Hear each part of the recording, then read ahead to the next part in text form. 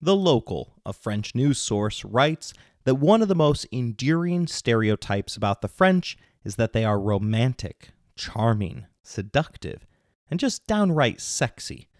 And while some French people are quite sexy, others are about as appealing as completing your French tax declaration. If that is the case, then where does this image come from? After all, knowing how the French have managed to all become exotically sexy might help my own country reverse its reputation that all of us are fat and lazy. Of course, it doesn't help our standing that McDonald's sells on average 75 hamburgers every second, and 6.5 million every single day. Emily Chabal, a French expert, believes that the nation's fashion industry, cinema, and outspoken women such as Simone de Beauvoir have crafted an image of a hyper-romantic French society.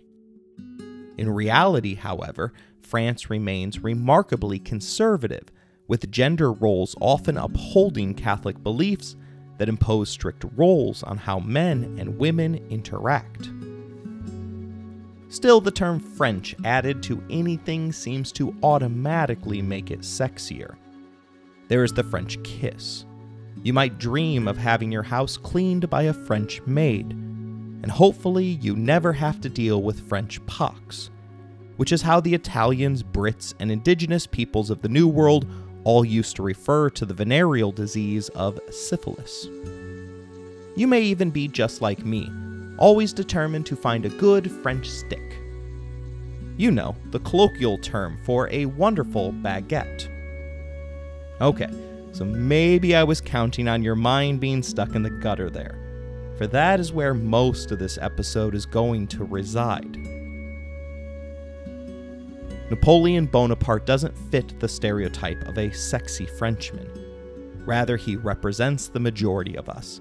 Someone who is desperate to chase the ideal of love, but one who is unable to recognize true love from fool's gold. France's capital is a perfect locale for conversations regarding fools falling in love with the wrong people. The travel blog Best France Forever writes that Paris is the place you go for a naughty weekend, to fall in love, to resuscitate the embers of a flagging romance. The city colludes in the seduction, providing a gorgeous backdrop of buildings, boulevards, parks, and bistros to kiss, nuzzle, or propose in. Paris has seduced more people than Casanova and Leonardo DiCaprio combined. A geographical aphrodisiac as effective as oysters or peppers. But will the world's foremost Parisian general be able to conquer his own heart there?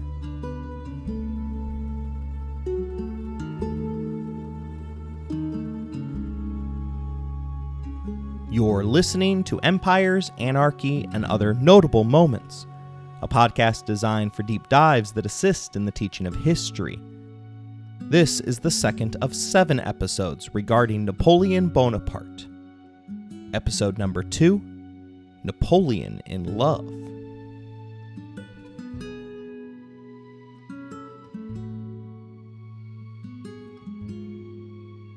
The movie Vanilla Sky provides one of my all-time favorite quotes.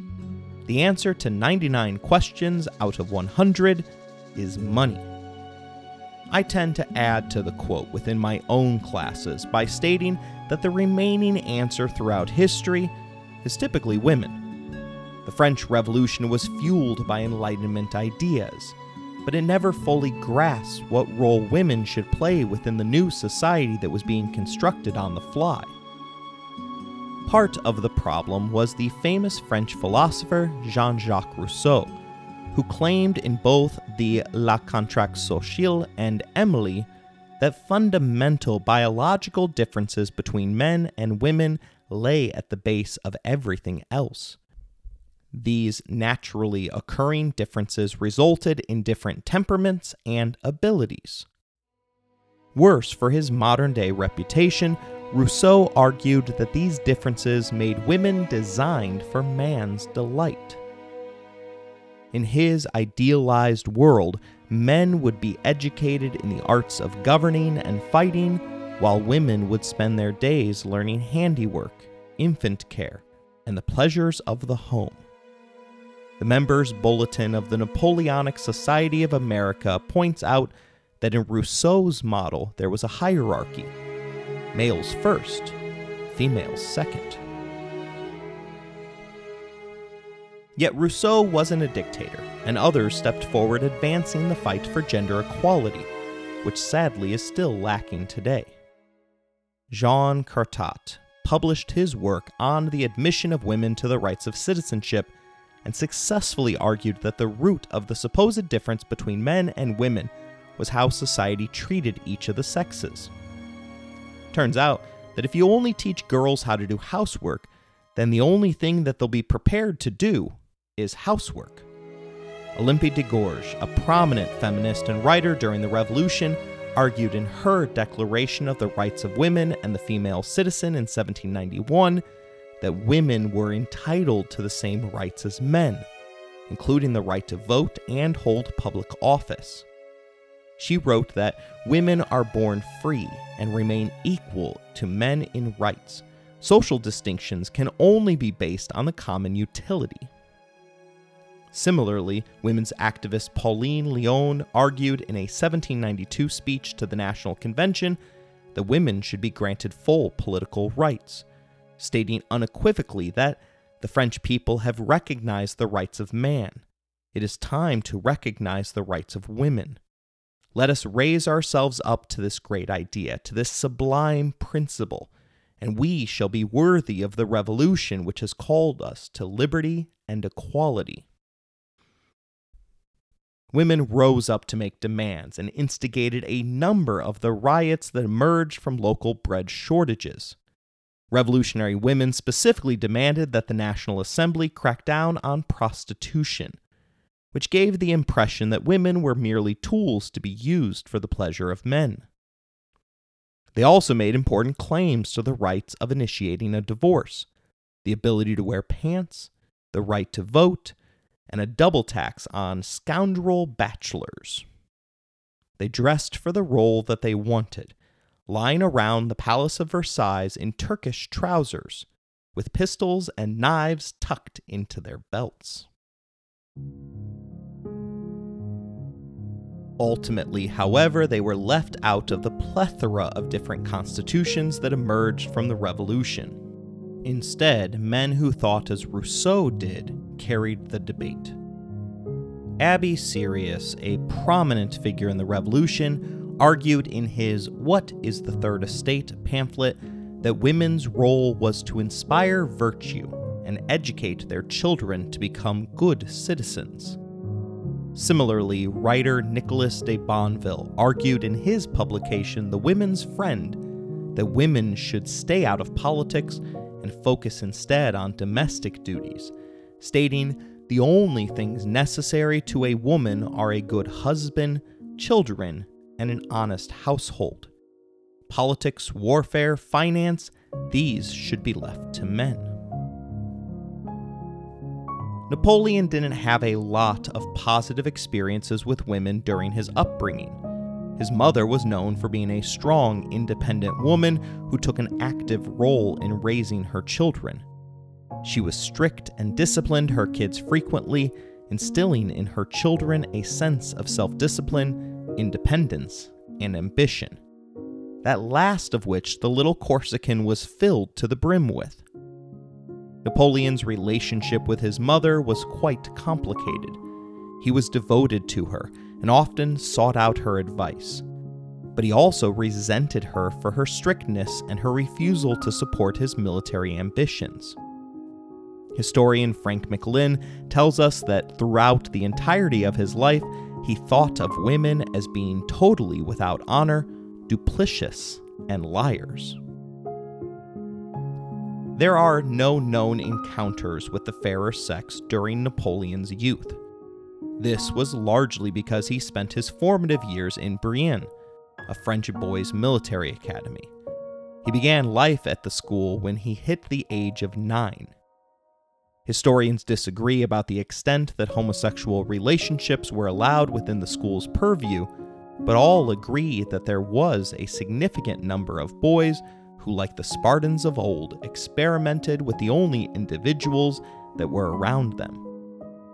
Napoleon was reportedly disgusted by the acts that were occurring around him, displaying some clear-cut homophobic tendencies. While most homophobia comes from nothing, Napoleon's fear was real, as he was approached by multiple boys and was forced to fight his way free at least once from an unwanted encounter.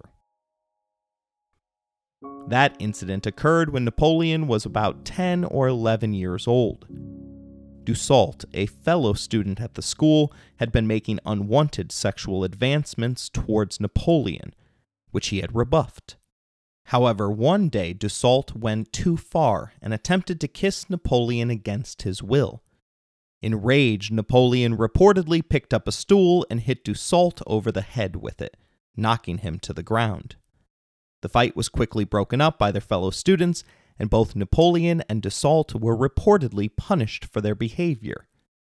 This obviously negative experience explained some of his later aversion to homosexuality, as the general would go on to state that homosexuality is a disgusting thing, which mankind will one day condemn as strongly as it does murder. Still, there are historians that look at the closeness between Napoleon and his military aides to argue that Napoleon's outright hatred of homosexuality had more to do with his own internal feelings. These historians make the argument that his external hate comes from self-loathing, and that he perhaps was bisexual, or even a closeted gay man. McLynn explores one thread in this story with a Corsican named Bellic, who was 9 years older than Napoleon.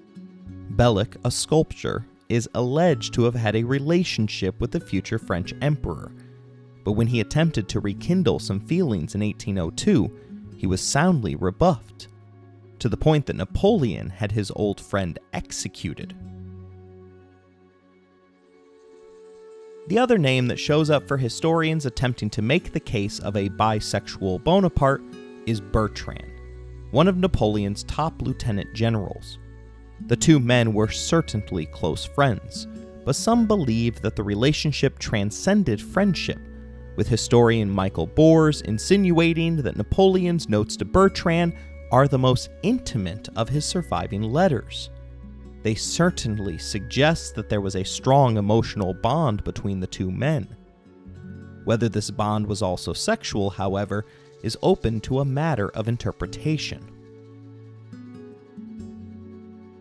America, like many other nations, has a quite large record of anti-LGBTQ+ politicians who have been later outed after being caught in illegal acts with members of the same sex. GQ magazine had some fun with one such scandal by publishing an article beneath the impressive title of "Anti-Gay Ohio Republican Resigns After Surprise Having Sex with a Man in the State Capitol." The New York Times published a more concise but equally eye-grabbing headline in 2012 when it published the article entitled "Homophobic? Maybe You're Gay."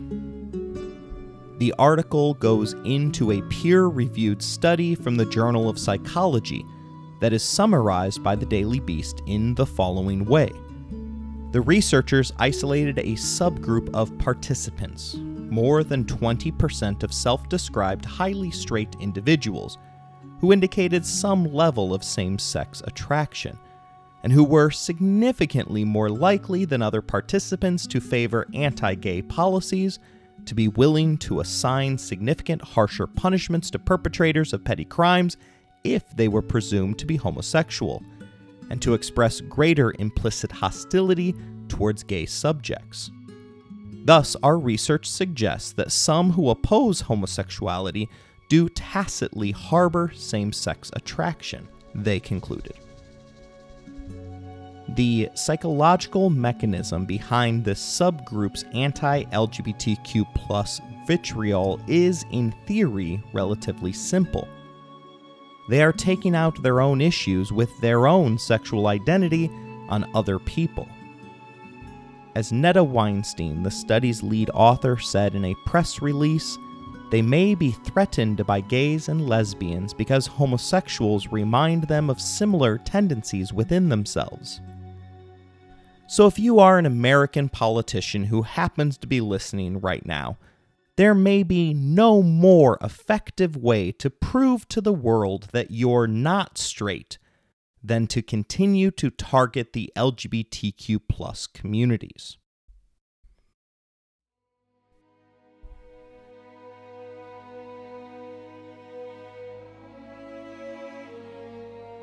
Ultimately, we don't know for sure what Napoleon's true thoughts on the matter were.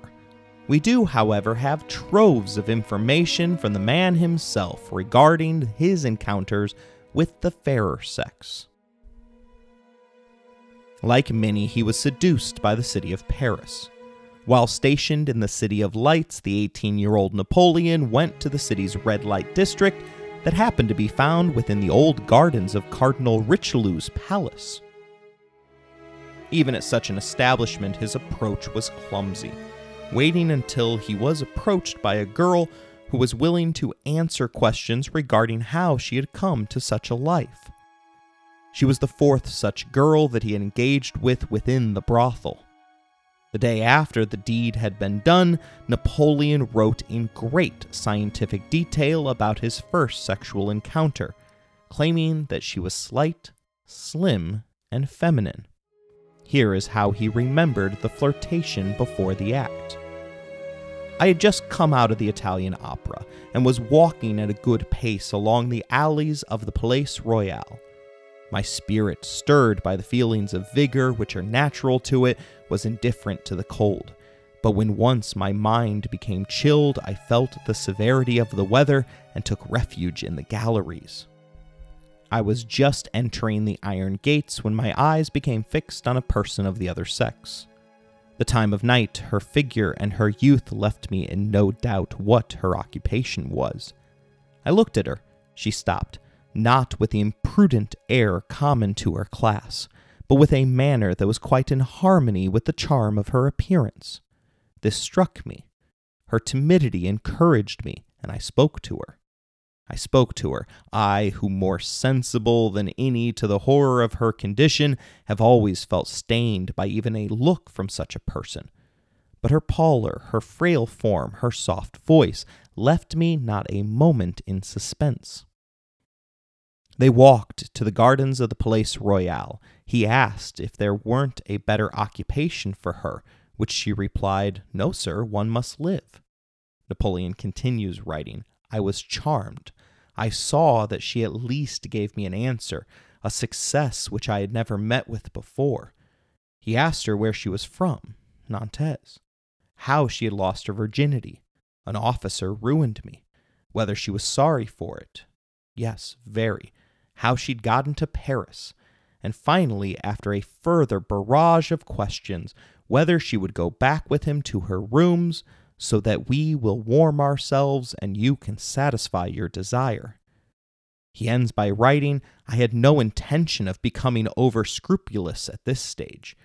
I had already tempted her so that she would not consider running away when pressed by the argument I had prepared for her, and I did not want her to start feigning an honesty that I wished to prove she did not possess. Towards the end of his life, Napoleon wrote an article entitled A Dialogue on the Nature of Love. Humorously, he dedicated the work to his captors on the island of St. Helena. Some of the more interesting takeaways from the work include the idea that there were two types of love, physical love and spiritual love. He argued that physical love was based on sensual attraction, while spiritual love was based on a deeper emotional connection. Harkening back to his pre-revolutionary days spent reading the chauvinistic Rousseau, Napoleon believed that men and women were fundamentally different in their approach to love. He argued that men were more focused on physical love, while women were more interested in emotional connections. He believed that true love could only exist between equals, arguing that relationships based on power imbalances, such as those between a ruler and a subject, were doomed to fail. And he was skeptical of traditional marriage, which he saw as a social institution rather than a personal one. He further believed that individuals should be free to choose their own partners based on love rather than social status or economic consideration. Lastly, in what appeared to have been an about-face from the days of his youth, Napoleon revealed that he had become open to the idea of same-sex relationships. In the dialogue, he suggests that physical love between two men could be just as fulfilling as love between a man and a woman, arguing that love should be judged based on its emotional content rather than the gender of the participants. The biggest reveal from the dialogue about his first encounter in a brothel was that sex to him was a mere sensation that he felt was largely harmful to society as a whole. Even after he found what he imagined to be his perfect romantic partner, Napoleon remained quite stoic in his approach to women. A French feminist asked him in 1800, "What woman, dead or alive, do you consider to be the greatest?" That is a fantastic question, and since I highly doubt that she's listening to this, I won't say my wife. For me, the answer likely remains England's Elizabeth I, for the sheer fact that she overcame one of the worst childhoods imaginable, seized power within a male's role, refused to saddle herself with a man who would only serve to limit her own authority, and did an amazing job in the most difficult of times. We will eventually cover her spectacular story sometime down the road. Napoleon could have answered in the same way. After all, her rule predated his own by nearly 200 years. But his blunt response was merely, "The one who has the most children." That particular criteria certainly excludes England's Virgin Queen.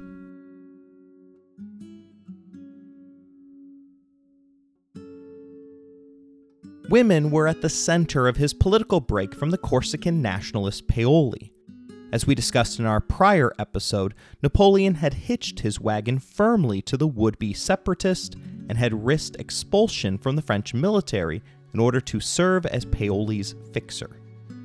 That relationship broke completely in 1793, with Napoleon leading French revolutionary forces to disarm Paoli's army so that he could be brought to trial.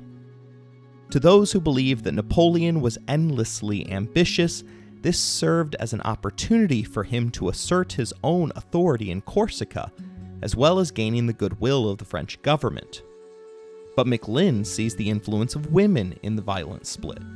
He points out an obscure line written down by one of Napoleon's close friends, which reveals that Bonaparte caught Paoli sleeping with his godmother. He combines this act with evidence of the general's thought process in an anti-Paoli essay from 1793, where Napoleon accused Paoli of attacking the fatherland with foreigners. MacLean tells us that we may then reasonably infer that Napoleon was deeply worried about three things: illicit sexual relations, the attempt to fuse Corsica and France, and the idea of a fatherland invaded. Since it is a commonplace of psychoanalysis confirmed in hundreds of case studies of neurotics, that concern about the fatherland really indicates concern about the mother. It thus seems reasonable to assume that Napoleon's antagonism towards Paoli was, at the unconscious level, something to do with his mother. We discussed previously that Napoleon didn't have a lot of love for his father Carlo, whom he believed had betrayed his country and led the family into financial ruin. But there was also a lot of gossip and discussion on the island about whether Carlo was actually his biological father. Napoleon doesn't look like Carlo, nor does he look anything like his brothers in any way, shape, or form. He happened to be short and stocky, while Carlo was tall, measuring over 6 feet and remarkably slender. Napoleon had a round, full face with prominent features, including a large nose and heavily lidded eyes, while Carlo had a more angular face with a prominent chin, a high forehead, and a straight nose. Their hair color as well as their eye color never matched up. The clear differences resulted in a number of individuals whispering about whether Letizia had had an affair. Paoli happened to be one of the 4 known father figures of Napoleon. The betrayal upon walking in on him with his godmother may have been too much to wipe from his memory. Like Carlo, Paoli had betrayed Napoleon. To those who might suggest that I'm taking this too far, the Code Napoleon, his total rewrite of the French legal system, included the line that investigation of paternity is forbidden.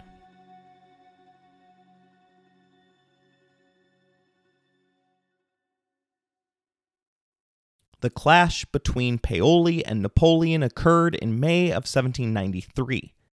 It was disastrous for both of them, as Napoleon lost a number of close friends in the fighting. Paoli, however, managed to escape and spent the rest of his life agitating the French from the shores of England. Oddly enough, the French revolutionary government, which was quite a mess at this point in history, misunderstood the fighting that occurred between the 2 Corsicans as some sort of complex scheme designed to help Paoli. They noted the historical closeness between the 2 men and decided to make life miserable for the Bonaparte family, declaring them enemies of the state and seizing most of their land and possessions, including his ancestral home.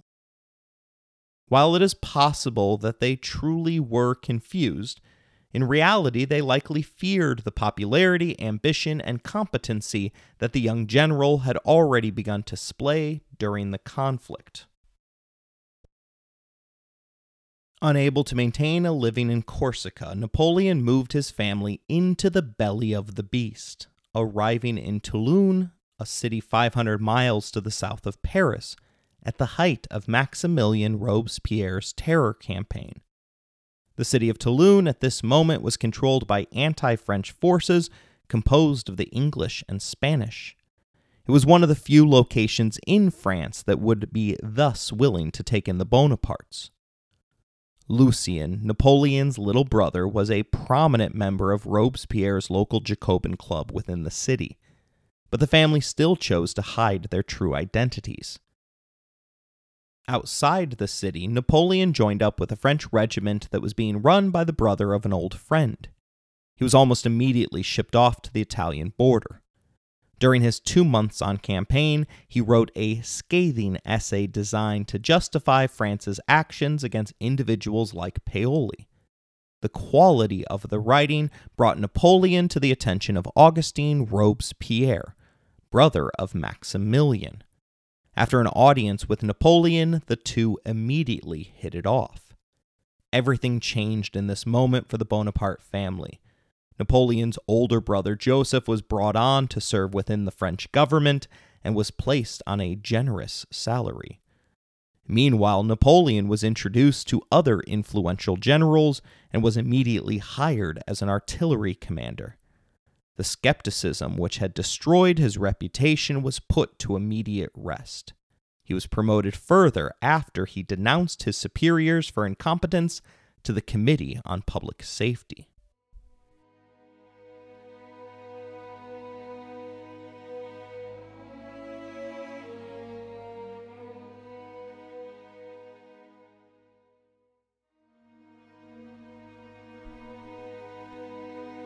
Ironically, his first major assignment after having his standing restored was to liberate Toulon, the refuge of his disgraced family. He distinguished himself in Toulon largely because the topography was eerily similar to that of his hometown in Corsica. He prominently utilized artillery to keep the English navy at bay. Then, after months of fighting, he managed to move his cannons so close that he was at one point knocked off of his feet by the wind from a passing cannonball. When the commander in charge of the infantry's advance faltered, Napoleon personally led the charge with an extra 2,000 men. He again narrowly avoided death as his horse was shot out from under him. After 2 hours of bitter fighting, the fort that protected the city was theirs. A few hours later, they found Major Bonaparte lying wounded on the battlefield with an English pike embedded within his inner left thigh just above the knee.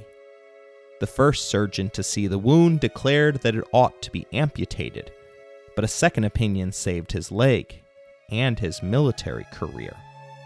The English were forced to abandon the city soon afterwards, and Napoleon was promoted to the rank of brigadier general. McLynn explains the significance of the battle, which had primarily occurred because of the women in his life, with the following words. Toulon was a significant milestone in Napoleon's career, and he always looked back on it with romantic nostalgia.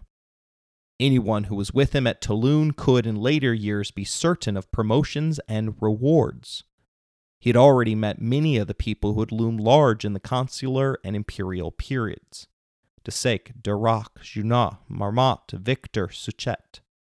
Napoleon had now made his reputation among elite circles, even if he was still a long way from being a household name. His moment within the inner circle didn't last long, however. After recovering from his wounds, he was dispatched by the Robespierre brothers on a secret mission. It was during this time away from Paris that the Thermidorian reaction, a coup by members of the right, took down and ultimately guillotined Robespierre. As a known close supporter, Napoleon was immediately placed under house arrest as he had been falsely implicated in a secret plot to rescue Maximilian by the same man that had introduced him years ago to the brothers, a man who now was trying to save his own skin by throwing others under the proverbial bus. Ultimately, Napoleon was saved when the complaint against him was withdrawn, as everyone had begun to realize that the new government, which stylized itself as a 5-man directory, wasn't out for bloodshed in the same way that the last government had been. They were more interested in inventing concepts such as lunch, which became a thing during this era as the old-style dinner hour was pushed back by a few hours, allowing for a new forked midday meal in France. Better times were ahead. Terror was at an end, and Napoleon was again restored to his exalted position within the army.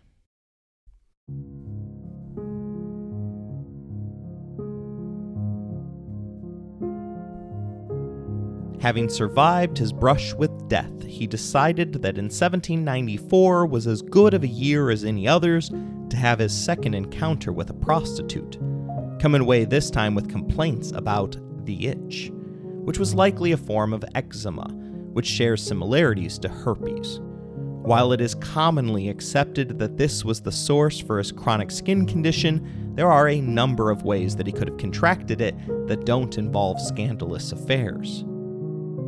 After this encounter, he would go on to flirt with a number of women, some of whom were married. There are also reports that indicate the possibility that he fathered a child while serving on the Italian front. However, it is quite difficult to believe any memories by guys when they are boasting of their conquests, a term that Napoleon literally used in his private journals to describe these encounters. Disturbingly, he admitted later on in life that he had needlessly sacrificed the lives of some of his men in a futile attack on an enemy position on the Italian front, simply to show off to one particular lady. In September of 1795, he proposed to a woman he called Desiree. He was 26 and she was a youthful 16. The mid-20s were the typical age for a man in France to settle down and explore matrimony. Unfortunately, his proposal wasn't legitimate, as McLynn tells us that Napoleon liked to test the waters by making frivolous marriage proposals just to see how his social status was perceived by others.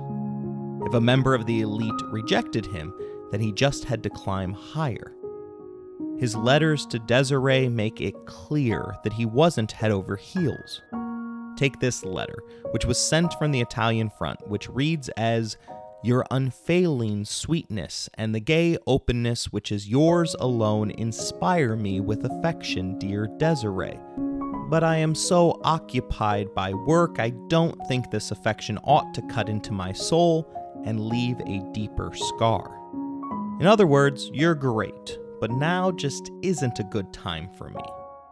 When she didn't take the hint, he proceeded to viciously point out all of her shortcomings. Still, the two did become lovers. However, as historian Ruth Skur points out, Napoleon became increasingly jealous and possessive of Desiree. Eventually, he became consumed by suspicions of her infidelity. In all likelihood, he was projecting his own fidelity issues upon her. It was from this relationship that the book Clissold et Eugenie was birthed into our world. Amazingly, the book, which is authored by Napoleon, was recently discovered sitting on the archives of the French National Library in Paris for the very first time. Although his name doesn't appear on it, the work was authenticated by handwriting experts and historians. The text was heavily edited and revised by Napoleon himself, containing many annotations in his own hand. Clisson et Eugenie tells the story of a young couple who fall in love, but are separated by war and political turmoil. The hero, Clisson, the stand-in for Napoleon, is a young officer who falls in love with Eugenie, a beautiful and virtuous young woman.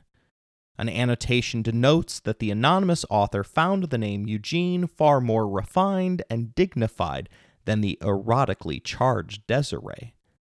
They are deeply in love, but their happiness is threatened by the tumultuous events of the time, including the French Revolution and the wars that it spawned. Here is how Napoleon described the main characters. Clissold was born for war. While still a child, he knew the lives of all the great captains. He meditated on military tactics at a time when other boys of his age were at school or chasing girls. As soon as he was old enough to shoulder arms, brilliant actions marked his every step. One victory succeeded another, and his name was as renowned among the people as those of their dearest defenders. Eugenie was 16 years old. She was gentle, good, and vivacious, with pretty eyes and of medium size. Without being ugly, she was not a beauty, but goodness, sweetness, and a lively tenderness were essential parts of her nature. The writing is heavy-handed and leaves nothing to imagination. The work includes cheesy lines such as, "All my feelings are blended into one, and I have but one desire, to be with you, to hold you in my arms, to tell you how much I love you." As well as the cliché, "How can I leave you when every moment away from you feels like an eternity?" Napoleon's character seems to be a dutiful boyfriend, telling Eugenie that my love for you is the only thing that keeps me going in this cruel and senseless world. Yet the book turns dark upon the theme of betrayal by Eugenie. While wounded in battle, the Napoleon stand-in sends his right-hand man, Burville, to comfort Eugenie, but the two fall in love. With his heart broken, Clissold decides that it is best to just die in battle. On that fateful night, he writes a letter at 2 a.m. bidding farewell to his love. The letter reads as this: "How many unhappy men regret being alive yet long to continue living. Only I wish to have done with life. It was Eugenie who gave it to me. Farewell, my life's arbiter. Farewell, companion of my happy days. In your arms I have tasted supreme happiness. I have drained life dry and all its good things. What remains now but satiety and boredom? At 26, I have exhausted the ephemeral pleasures of fame, but in your love I have known how sweet it is to be alive. That memory breaks my heart. May you live happily and think no more of the unhappy Clissold. Kiss my sons, may they grow up without their father's ardor, for then they would be like him, victims of other men, of glory and of love. McLynn attempts to put on his literary analyst's hat, writing that to marry Desiree, Napoleon seems to hint, is to expose himself to the full blast of romantic love with its almost inevitable heartache, and given his opinion of women, virtually certain betrayal. Desiree's very status as a virgin when Napoleon took her is paradoxically felt to be what is most threatening about her. He soon broke off the relationship after he had begun to cheat on her regularly. McLynn tells us that certainly in these dark days in Paris in the summer of 1795, Napoleon contemplated suicide. At other times, he thought of going into service with the Sultan of Turkey. While mulling around, lost within the city of love, he found a new patron, Paul Comte de Barras, an ex-Jacobin minister of the Directory. Barras was, like many politicians, corrupt, immoral, cynical, and opportunistic. In 1795, his house was described by those who knew him as a glorified brothel. It was Barras that saved Napoleon from being sent away to the worst part of the front. The order that came included a demotion for his failure to serve during the past year. Napoleon had always been quick to call in sick whenever he thought he could get away with it. Barras got him a post in the Topographical Bureau of the Committee of Public Safety. The position guaranteed that he would retain his rank of brigadier general, but Napoleon immediately ruined this sweetheart deal. Having heard that his request to serve the Turkish Sultan had finally been accepted, he mistakenly rushed to tell his superiors who had just stuck out their necks to place him on the committee. They denied the request, and on September 15th struck his name from the list of French generals. The reason given was his refusal to serve in the previous campaign. His career was now at a dangerous crossroads. Fortunately, both France and Barras faced a similar dilemma.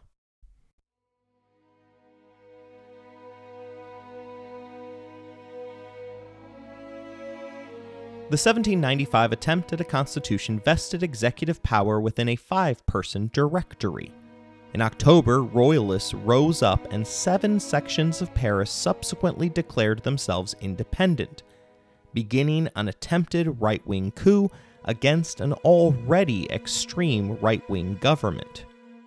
Napoleon could have chosen either side in the conflict, but ultimately convinced Barras to restore his rank so he could put down the rebellion.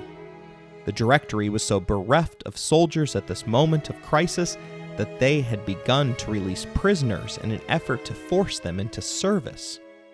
On paper, Napoleon was handed 70,000 men, but the experienced general claimed that only 5,000 to 6,000 of them were quote-unquote effectives.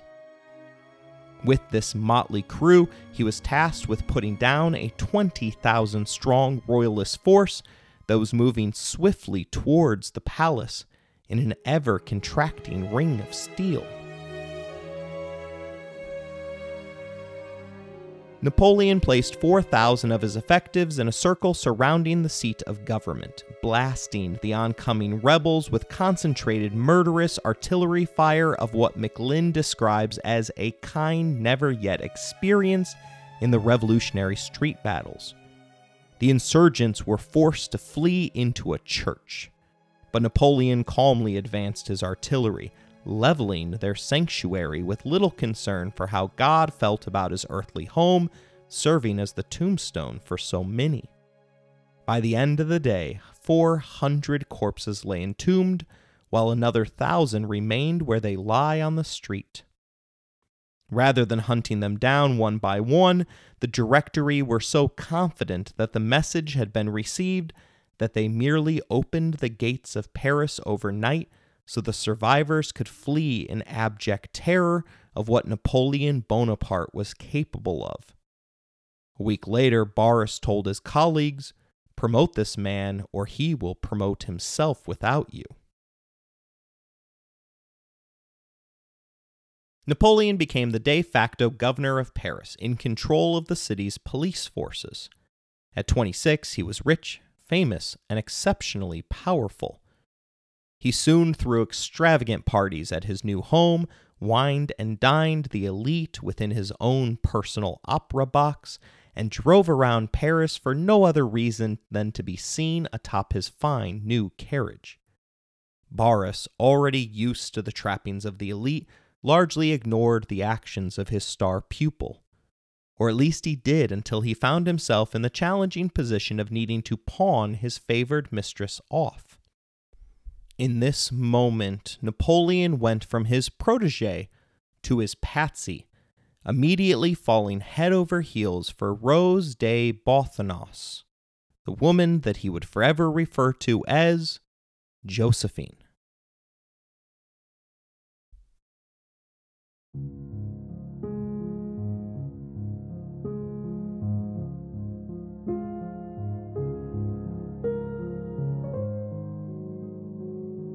The courtship between Josephine and Napoleon is one of the most romantic and intriguing love stories of all time. It is a tale of passion, intrigue, and political ambition set against the backdrop of one of the most tumultuous periods in French history.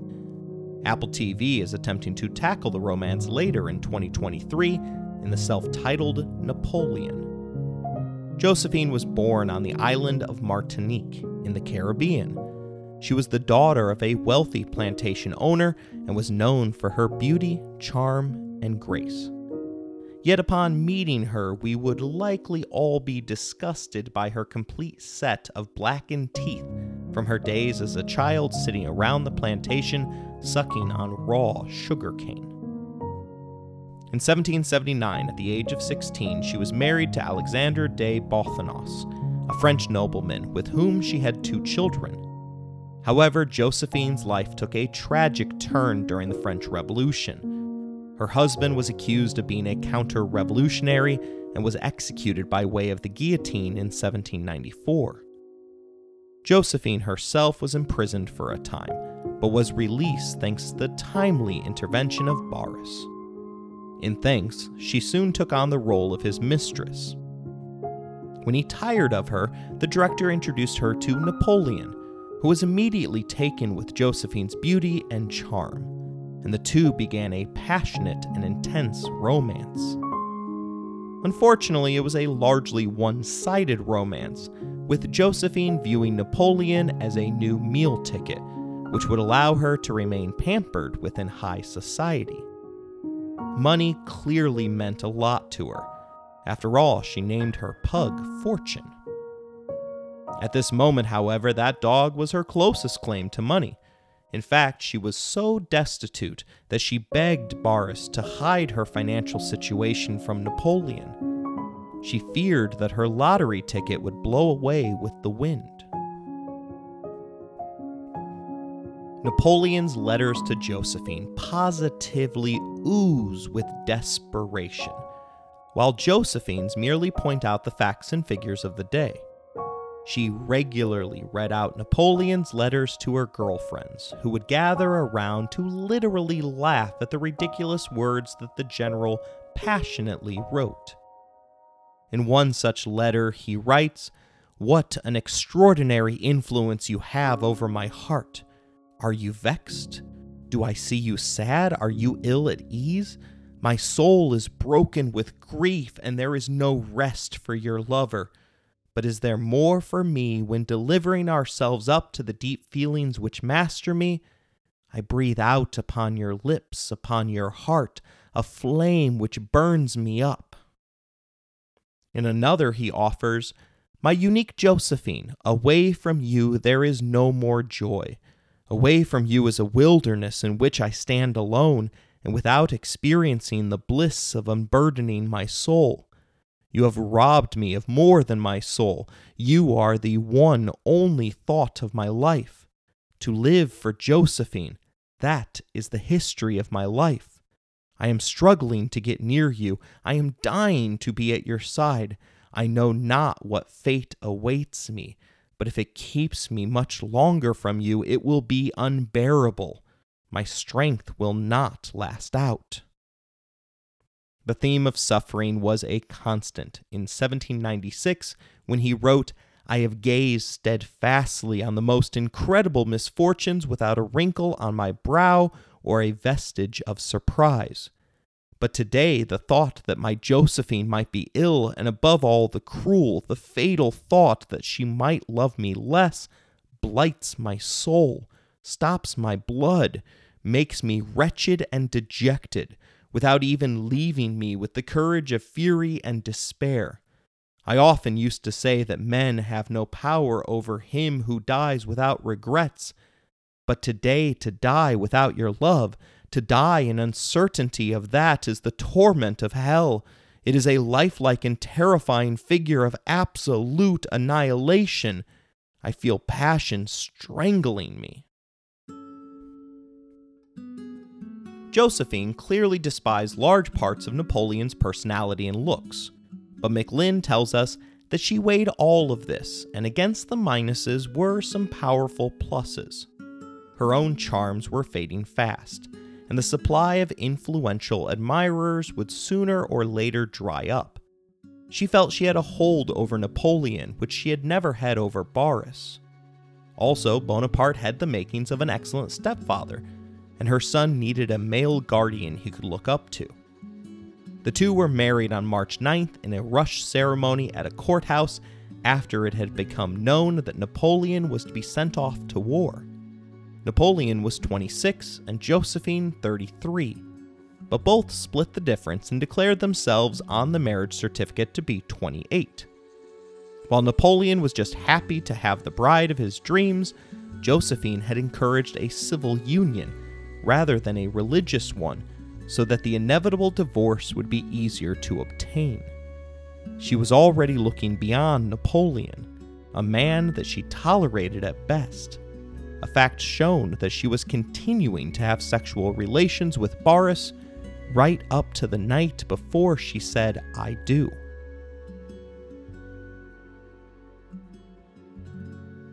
The wedding night was an even worse sign for the future, as Josephine insisted that her pug remain in the bed as they consummate their nuptials. Infamously, fortune even nipped him in the behind when Napoleon made a frontal charge upon his new wife. Josephine told her friends about the bedding as soon as Napoleon left for war, pointing out that the evening's events were so rapid and poorly done that her husband was bon à rien, or good for nothing. The courtship had been a whirlwind, so much so that Napoleon had yet to break off his previous relationship with Desiree. Worse, she still didn't know about the nearly dozen women that Napoleon had cheated on her with. Rather than calmly telling her that he was no longer interested, something that he had promised to do 2 years earlier in an impassioned letter, he pressed her, informing her that unless her parents immediately consented to a wedding, then they had to break off the relationship. It was a bold feint that he was confident would succeed, as she had long informed him about her parents' feelings regarding her tender young age in comparison to Bonaparte. Soon she received word that her ex had not only moved on, but was now married. Here's an excerpt from her heartbroken letter to her former lover. You have made me so unhappy, and I am weak enough to forgive you. You, married. Poor Desiree must no longer love you or think of you. My one consolidation is that you will know how steadfast I am. I have nothing more to hope for but death. Life is a torment to me, since I may no longer dedicate it to you. You, married. I cannot grasp the thought. It kills me. Never shall I belong to another. And I had so hoped soon to be the happiest of women, your wife. Your marriage has shattered my happiness. Clearly, Napoleon had given up on a woman who truly cared for him, in exchange for a gold digger who could barely contain her disdain for him. Incredibly, Desiree ends her letter in the following manner. All the same, I wish you the greatest joy and blessing in your marriage. May the woman you have chosen make you as happy as I had intended to make you, and as happy as you deserve to be. In the midst of your present happiness, do not quite forget poor Desiree, and be sorry for her fate. Women have always been better at taking the high road.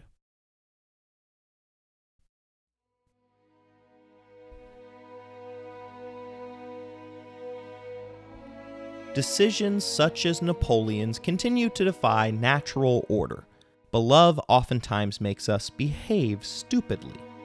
Fran Lebowitz might have put it best, stating that romantic love is mental illness, but it's a pleasurable one.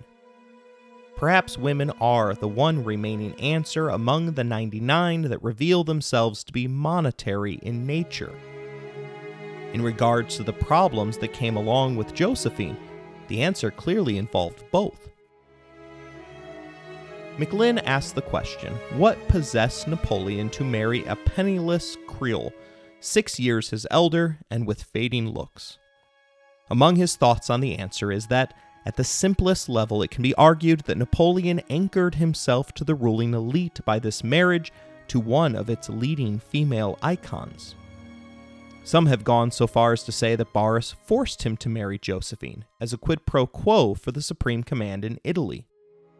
Still, Napoleon's desperate outpouring of desire in his letters to his wife show that even if it began in such a fashion, for Napoleon it quickly turned into love, the mentally ill variety. An alternative view is that Napoleon was naive, thought Josephine was of higher rank than she was, and imagined that he had married into the aristocracy. Thus, he was quite confused when an investigation into how large her family's plantations in Martinique came up empty on any and all details.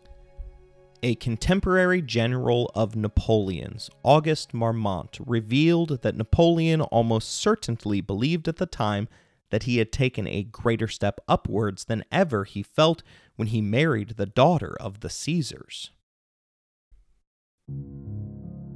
McLynn reveals to us that Josephine was exactly the kind of woman who was likely to appeal to a man who was sexually insecure and misogynistic. She was unchallenging, feather-brained, feminine in all the traditional ways. Keep in mind that Napoleon once wrote to his brother Joseph that women are nothing but machines for producing children. He also referred to women as the toys of our youth and the instruments of our pleasure. Josephine was a woman who was willing to play that part. Later in life, after the marriage had fallen apart, Napoleon revealed that I really did love her, but I had no respect for her. Historian Dorothy Carrington asked a deeper Freudian question. Was his marriage to Josephine, who combined all the traits that his mother deplored? Was this Napoleon's masterpiece against the adored mother who had deceived him? McLynn pulls on this string by pointing out that Freud, the noted Austrian psychologist, suggested that Napoleon's complex about his brother Joseph was why he insisted on renaming Rose Josephine. But it seems more plausible to assume that the deep dynamic in this case focused on Napoleon's unconscious feelings about his mother rather than his brother. In taking an older and promiscuous woman as his wife, Napoleon showed himself to be in the thrall to a peculiar mother complex. His mother, the object of his unintegrated emotion, was also someone he loved but did not respect, and the principal reason for such had been her infidelity. This is undoubtedly the most profound reason why he opted for Josephine rather than Desiree. As a young girl who was almost religiously faithful to him during his long absence in Paris, Desiree did not have the attributes required. Josephine, the unfaithful mother, on the other hand, satisfied all the deep-seated resentments buried within the Napoleonic unconscious. 2 days after his wedding, Napoleon left Paris intent on providing a needed distraction for the people of France via a successful war against Austria in Italy. There he hoped to continue rising within the hearts of the French people, whom he had finally begun to identify with. He would seek to export the remaining ideals of the French Revolution and plan to single-handedly stop the bleeding of the French treasury by sending back so much loot that the nation could once again finally claim to be among the world's elite. That story will be told in our next episode.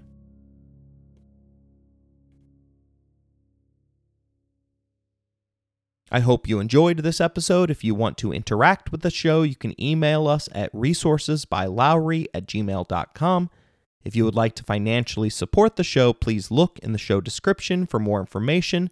As always, thank you for listening, rating the show, and spreading the word.